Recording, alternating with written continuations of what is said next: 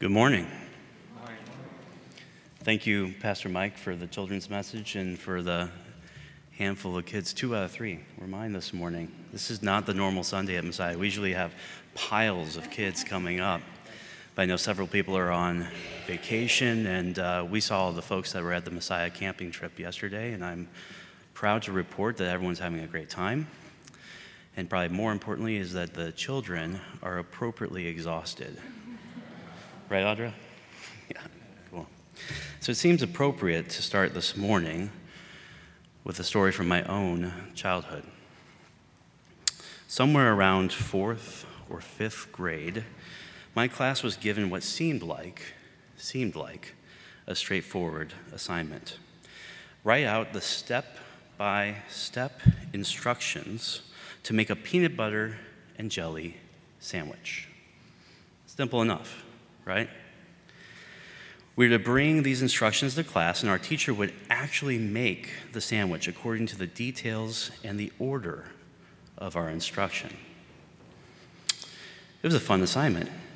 I went home, thought through all of the details, writing things out, focused on getting everything in just the right order.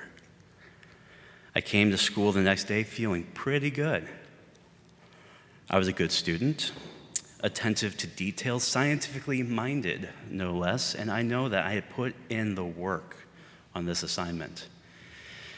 Yes, I was feeling pretty good until the demonstration began. One kid forgot the step of opening the jar. Not a good start. One child did not specify the size of the knife, and I watched my teacher take out the largest knife I had seen in my short life. It looked like what I imagined a machete. I'm sure it wasn't a machete, but what I imagined a machete to be at that age. And I watched the teacher clumsily make something reminiscent, but nowhere near an actual PBJ.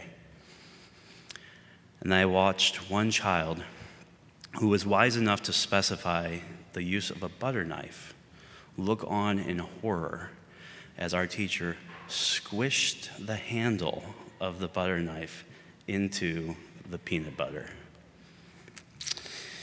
Yes. We had everything out of order.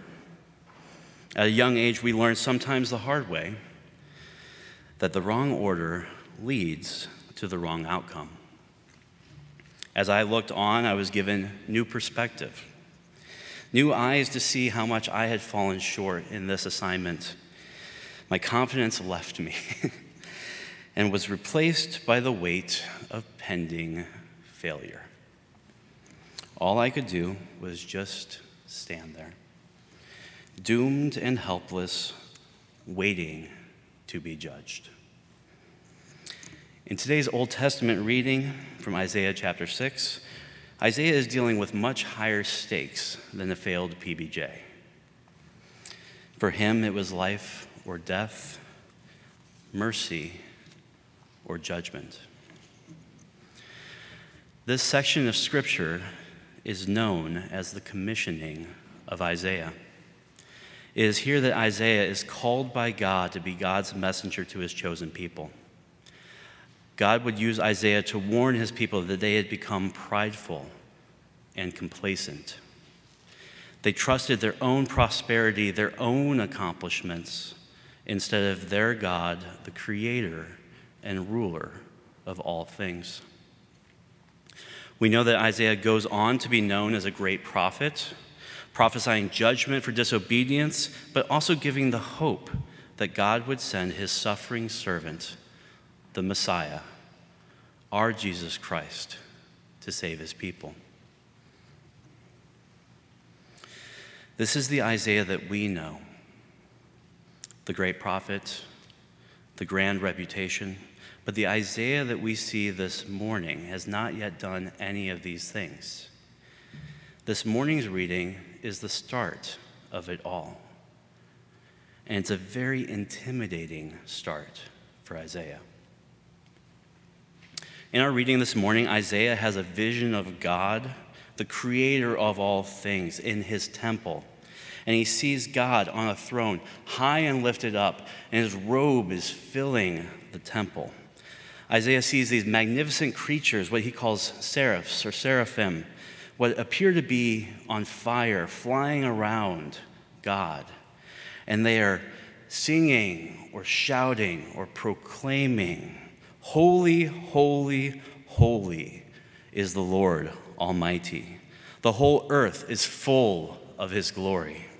The temple is filling with smoke, and their voices are so loud that the place is shaking. All Isaiah can do, just stand there, taking it all in. Whatever confidence he had left him. He looked on, given this new perspective, and knew deeply just how much he had fallen short. Certain of his judgment, he cries out, "Woe is me, for I am lost." In other words, I am doomed. For I am a man of unclean lips, and I live among a people of unclean lips.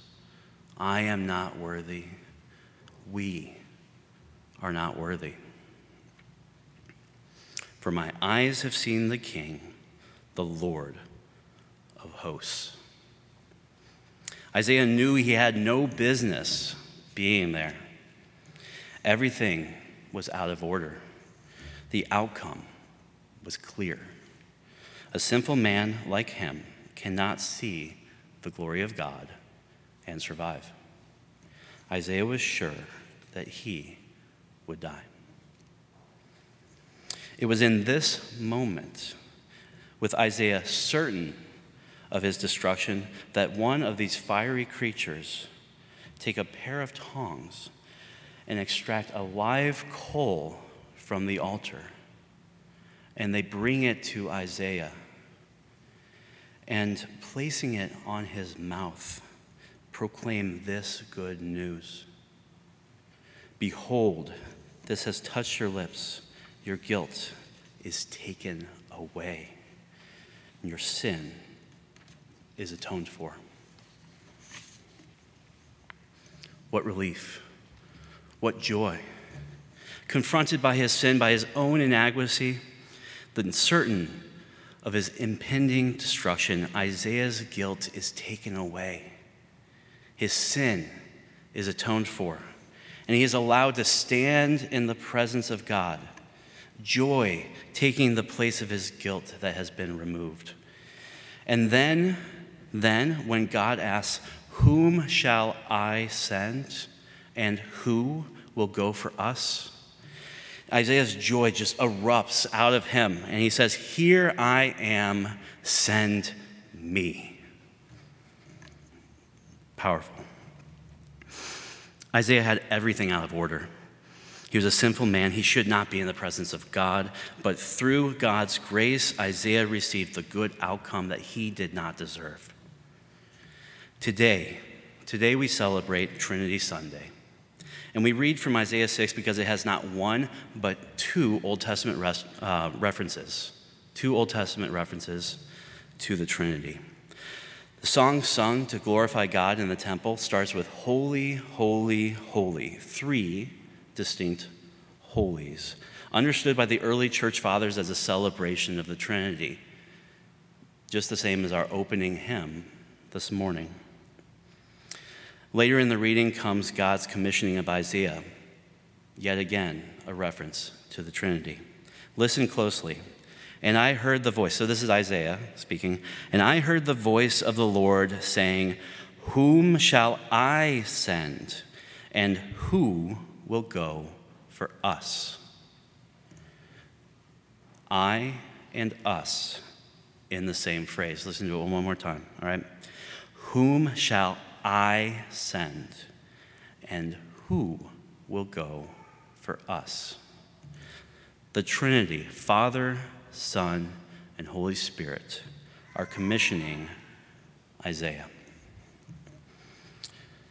It is not only on Trinity Sunday that we hear these words. We are reminded of this verse every Sunday. On page 7, if you care to look, in your bulletin, you will see the Sanctus, the short verse based on today's reading that we sing in preparation for Holy Communion. This is very appropriate because as we prepare for and partake in Holy Communion, we are taken on a journey of introspection, forgiveness, and joy, much like Isaiah. Through confession and absolution, we are made aware of our sin, how we have put things in the wrong order, how we have disobeyed our God, how we have been prideful and put our trust in our own accomplishments instead of our God, the creator and ruler of all things. We recognize that we deserve judgment, that we deserve destruction, much like Isaiah did in the temple. But through the grace of God, we don't get the outcome that we deserve. Instead, we are forgiven. We come to the altar where the body and blood of our Lord and Savior Jesus Christ is brought to us, placed in our mouths, much like the coal for Isaiah. Our guilt is taken away. Our sin atoned for by our Savior, who lived the perfect life, did everything right, got everything in just the right order, but accepted the wrong outcome for our sake, taking on death so that we might live, so that we might experience his presence in Holy Communion, and that one day we can stand in the presence of our God, not cowering in fear, but upright, sins forgiven as his child.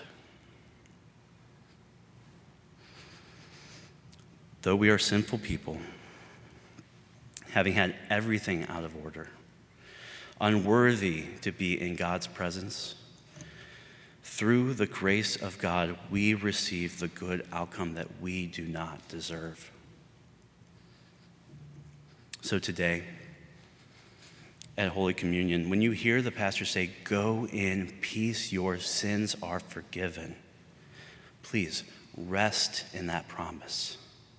Feel the weight that has been lifted off of you. And in its place, may there be joy.